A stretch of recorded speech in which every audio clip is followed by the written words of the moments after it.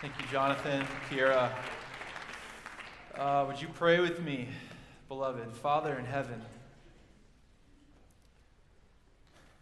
thank you that we can know you. Thank you that you have made a way where there was no way. Thank you that in the cross we have been reconciled to you, that we can be reconciled to one another.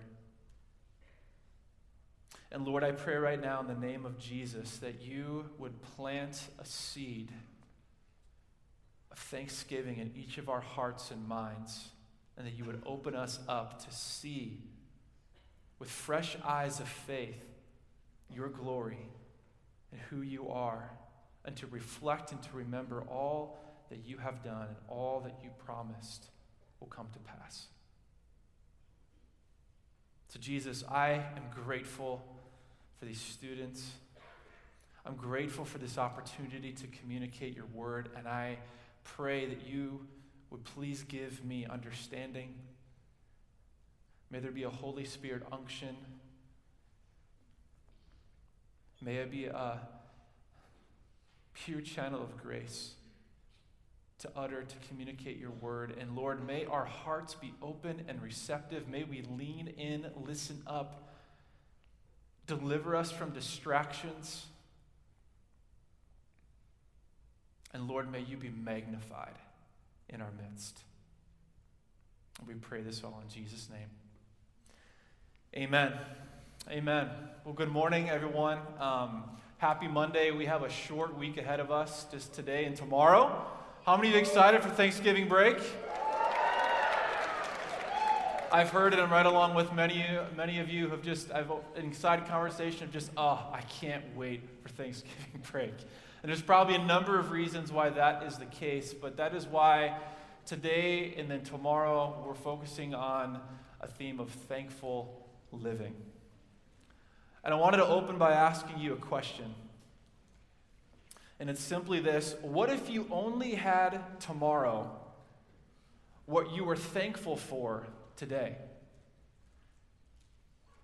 Think about that for a moment. What if you only had tomorrow what you were thankful for today? How many of you would wake up in a warm bed with food available, and whether it's your fridge or cafeteria, dining funds? How many of you would wake up and you'd have clothes to wear, family and friends to do life with? How many of you would be back here in chapel? Thanks.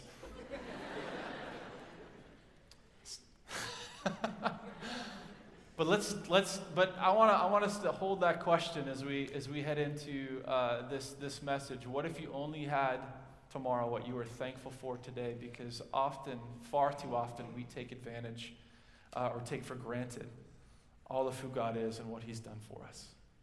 I know this isn't quite theologically correct, but what if you woke up tomorrow and didn't have Jesus? You never stopped at all and paused. Said, Lord, thank you. Now, while that's, if you're a Christian, He's with you, you were sealed, the Holy Spirit, that you will, nothing can separate from His love, but maybe you will wake up with not having a sense of His presence.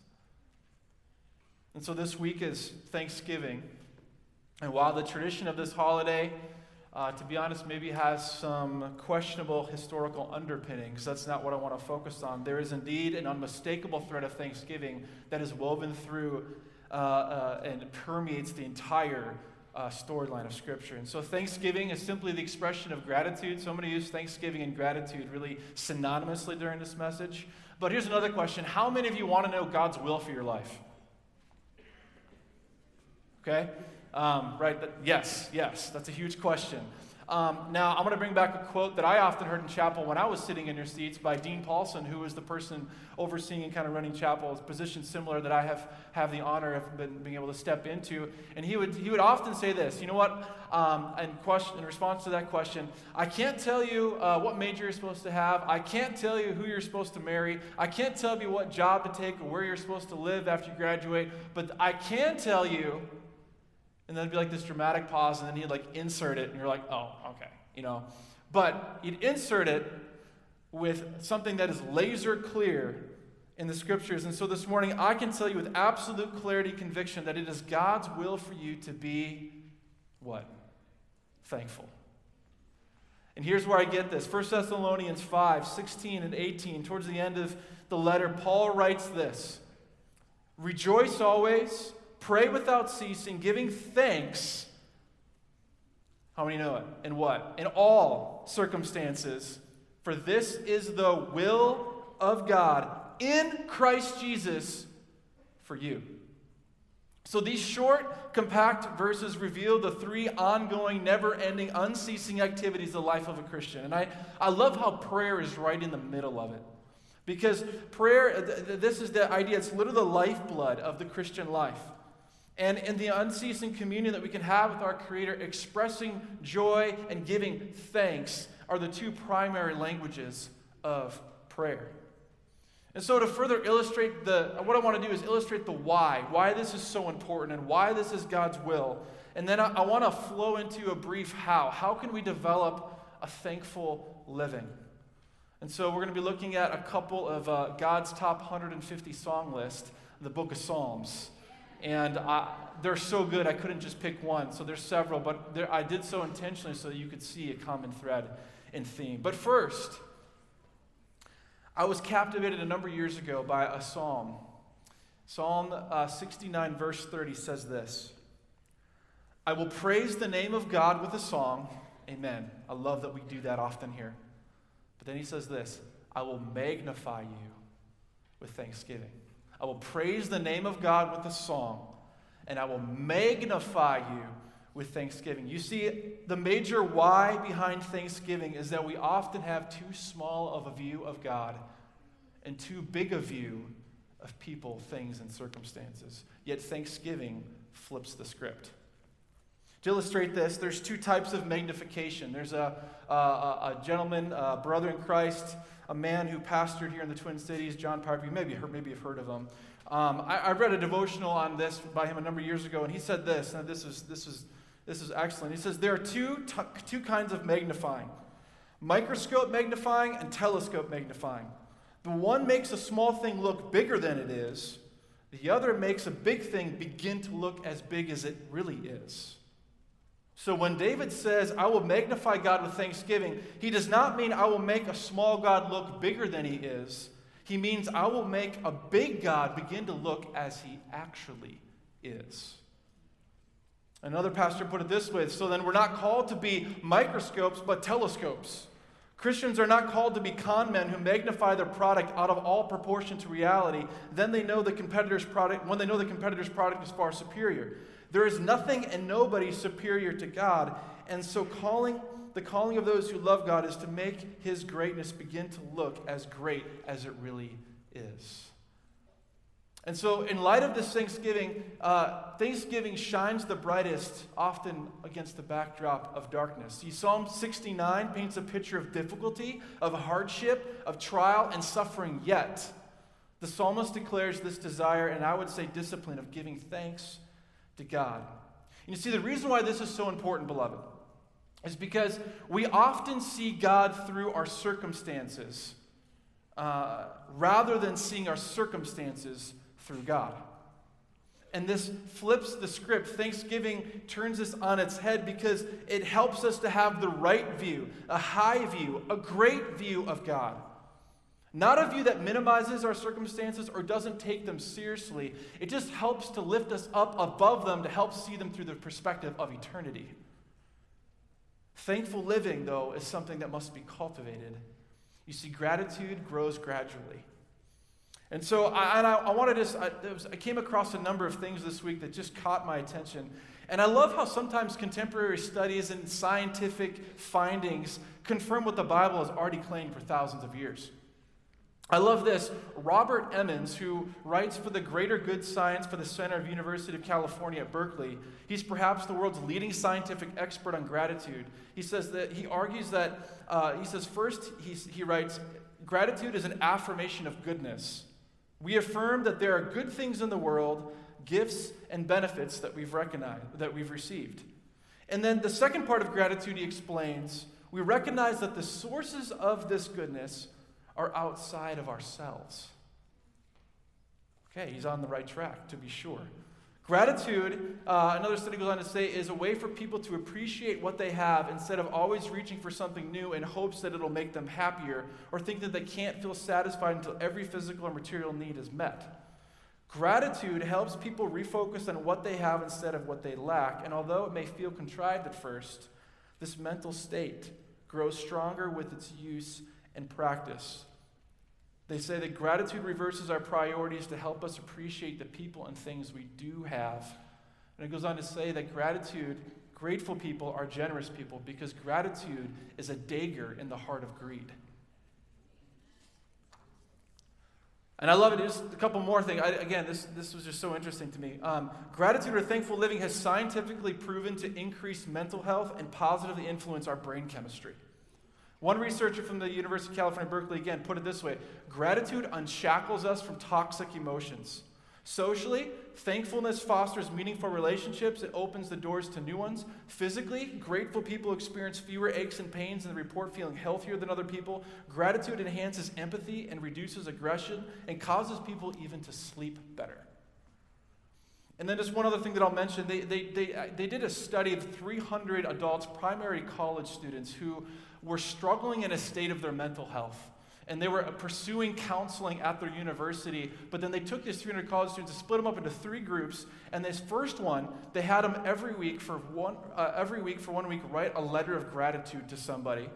They had the other group just write about their deepest thoughts and feelings about the experiences that were troubling them. And then the third group didn't do anything. They just went through the counseling. And they found that even after 3 weeks of them doing this simple practice of writing out a letter of gratitude, that they made greater advancements towards their mental health. Not only for weeks afterwards, but they checked back them for months afterwards. So this gratitude has a compounding effect. And that even the results didn't emerge immediately, it accrued over time. But here's the thing. What research is finding, this is not just the power of positive thinking. Rather, gratitude is simply a godly way of living. Expressing thanksgiving is a way that we fuel ongoing communion with our Creator, and that will change and transform the way we live our lives. You see, the power of thanksgiving or gratitude is not in the avenue of our expression, but in the greatness of its object. And so what I want to do now is I want to look at how to cultivate thanksgiving, how we can magnify God with thanksgiving, how we can, by actually moving just from thanksgiving into thanks living. And I want to show us in each of these Psalms different ways that we can do that. We can magnify God by giving thanks holistically, specifically, and creatively. First is giving thanks holistically. Psalm 138. Let me read a couple lines from it for you. Psalm 130, it says this of David: I give thanks to you, O Lord, with my whole heart. Before the gods I sing your praise. I bow down toward your holy temple and give thanks to your name and for your steadfast love and your faithfulness, for you have exalted above all things your name and your word. Last July, I was sitting out on the island on a Tuesday morning, and the sun was coming up and was warming my back, and I was sitting on a picnic table with a cup of coffee, had my Bible open, my journal open, and I happened to be on Psalm 138, and I read that line, and I remember being overwhelmed with the sense of thanksgiving in God's Word, out in God's world, and I remember literally thinking, as I was planning and preparing and praying for themes, topics, and speakers, I have to mention this the week of Thanksgiving. So there's a part in which I've been waiting to get to this point for several months. But this idea, this psalm is telling us that revelation and thanksgiving go hand in hand. Whenever God reveals himself, which he has specifically done through his inspired word, thanksgiving is always a fitting response. In other words, the more you know God, the more thankful you ought to be. The psalmist, which is David here, is talking about a kind of thanksgiving that holds nothing back, exercises no restraint, no holds barred, it's uninhibited, and it's exuberant. I love Charles Spurgeon said, if ever our heart is whole and wholly occupied with one thing, it should be when we are thanking the Lord. So what does wholehearted thanksgiving look like? To wholly express thanksgiving, we ought to do it, I said it already, holistically, which can be seen in the three dimensions of past, present, and future. That as we look back towards the past, reflecting on what God has done. I love in Psalm 138, verse 3, he goes on to say, on the day I called, he's looking back, you answered me. My strength of soul you increased. Or another way that could be rendered is you made me bold in my soul with strength. We look back and we recognize, man, God hears and answers prayer. That strengthens your soul, strengthens you from the inside out. And so we look back, I'll say more about that one in a moment, but looking around, pay attention to what's happening in the present moment and circumstances and noticing how God is at work. Later on in verse 7, David says this, though I walk, talking about currently, in the midst of trouble, you preserve my life. You stretch out your hand against the wrath of my enemies, and your right hand delivers me. Thanksgiving fuels our appreciation for what God has done and fosters awe over what he's doing right here, right now, right in front of us. And I would love that if you would even today take a few moments. Oh man, let's just do it right now, okay? I want to take a couple moments. I just want to hear a shout out. Thankfulness in Scripture is always directed to God. And so directed to God, but we can do that together. And thankfulness is often the language of prayer. I just want to say I'm thankful to God for. Let's just have a few people. Let's just get a little participation. Can we do that? I'm thankful to God for. How about a few of you? Thankful to God for the Holy Spirit. Amen. Family. Food. What? Friends, yes. I thought you said drugs. I was like, ooh, no. Sorry, this thing doesn't. I guess in the right context, I'm thankful for Advil when I have a headache. I don't know. Okay. All right. Okay, a couple more. Roommates. Mercy. Okay?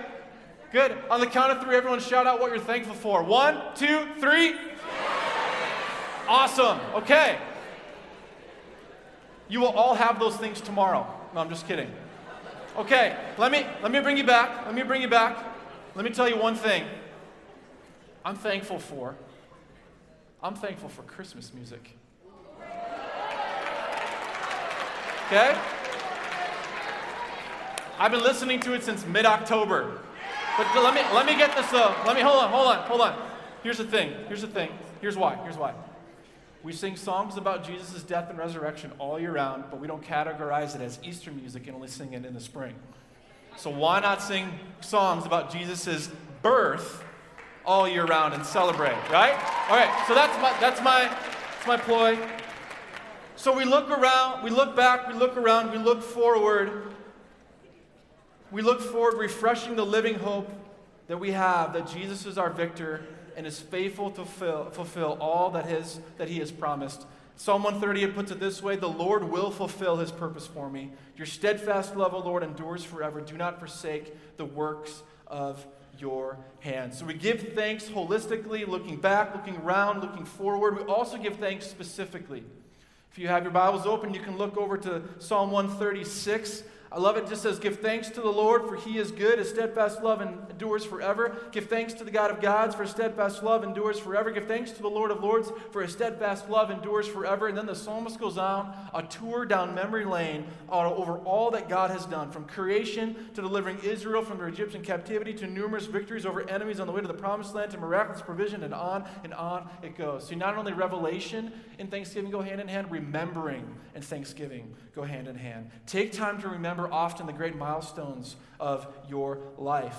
So often we forget what we should remember and remember what we should forget. Remember this, that God has forgiven you in Christ for all of your sins. He is your rescuer. He is your redeemer. So no matter what kind of day you have, at the end of the day today, when you lay your head down at your pillow tonight, you can say, today is a good day because God is good, my sins are forgiven, and I belong to Him. Amen. Remember. We need to remember. Be grateful. We're grateful for the gospel.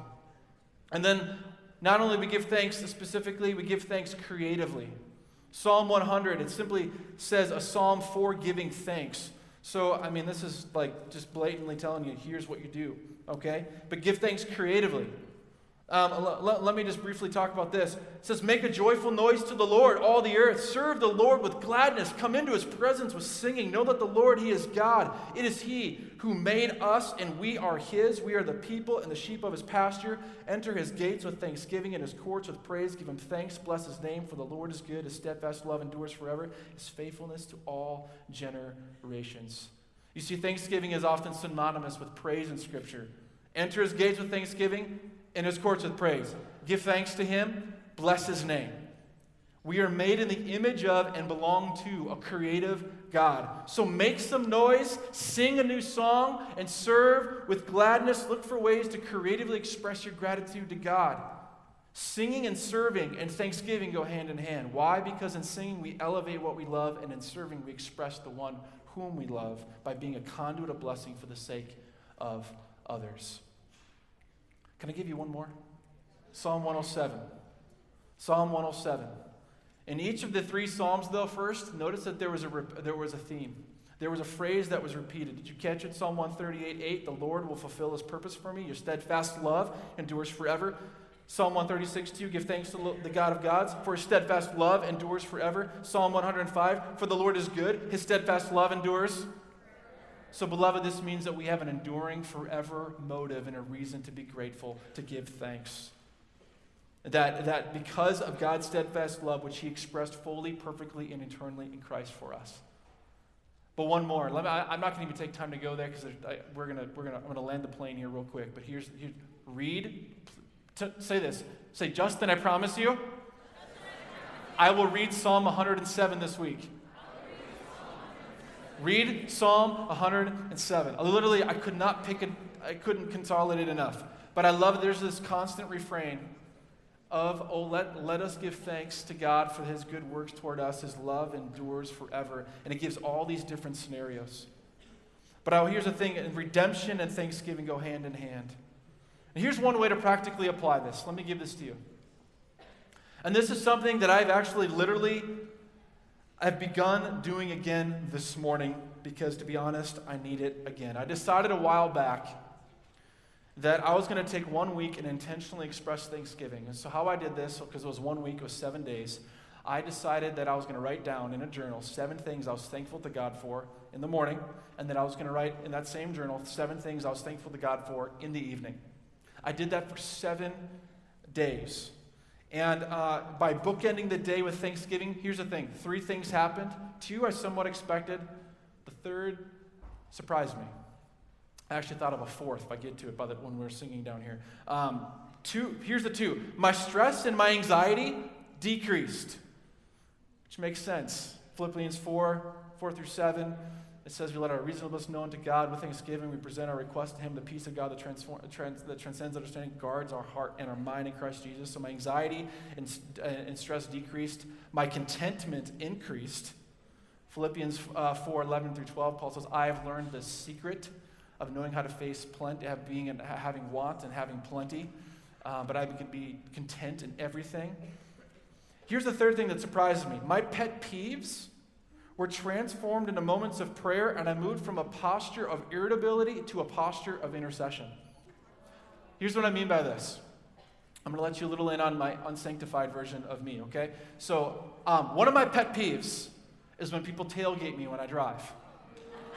Now, sometimes I'm kind of sick a little bit, and I play with people, and I hang out in the left lane, and I just love to watch people squirm and throw their hands up and give me the universal North American sign of whatever, and honk at me, whatever, and then I'll go over that, and then that was give me this look like, what are you doing?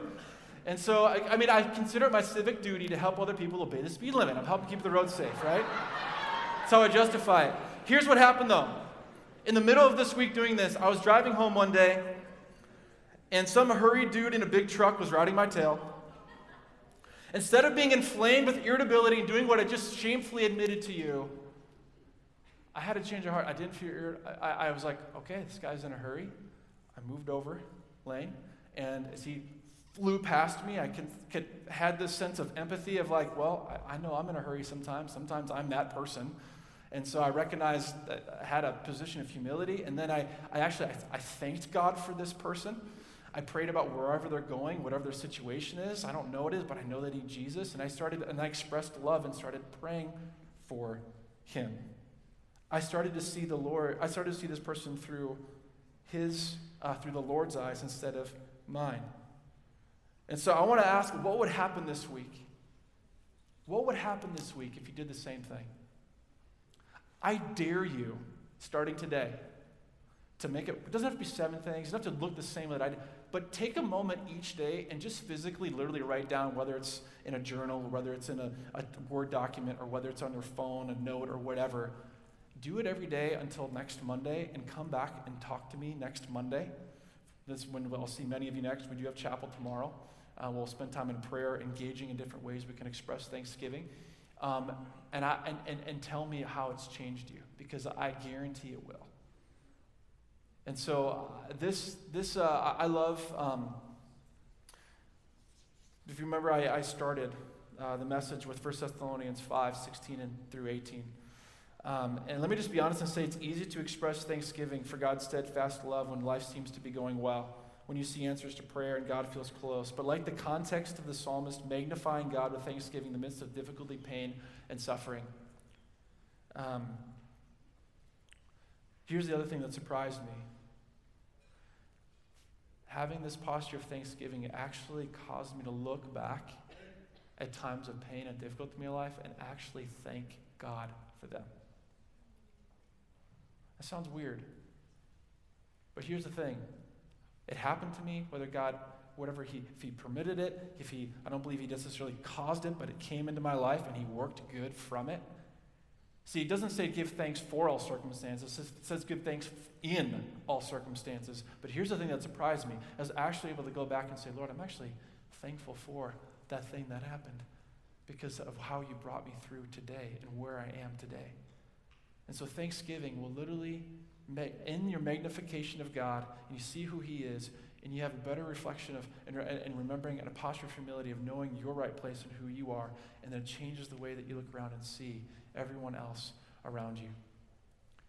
So Father in heaven, I want to pray as we close.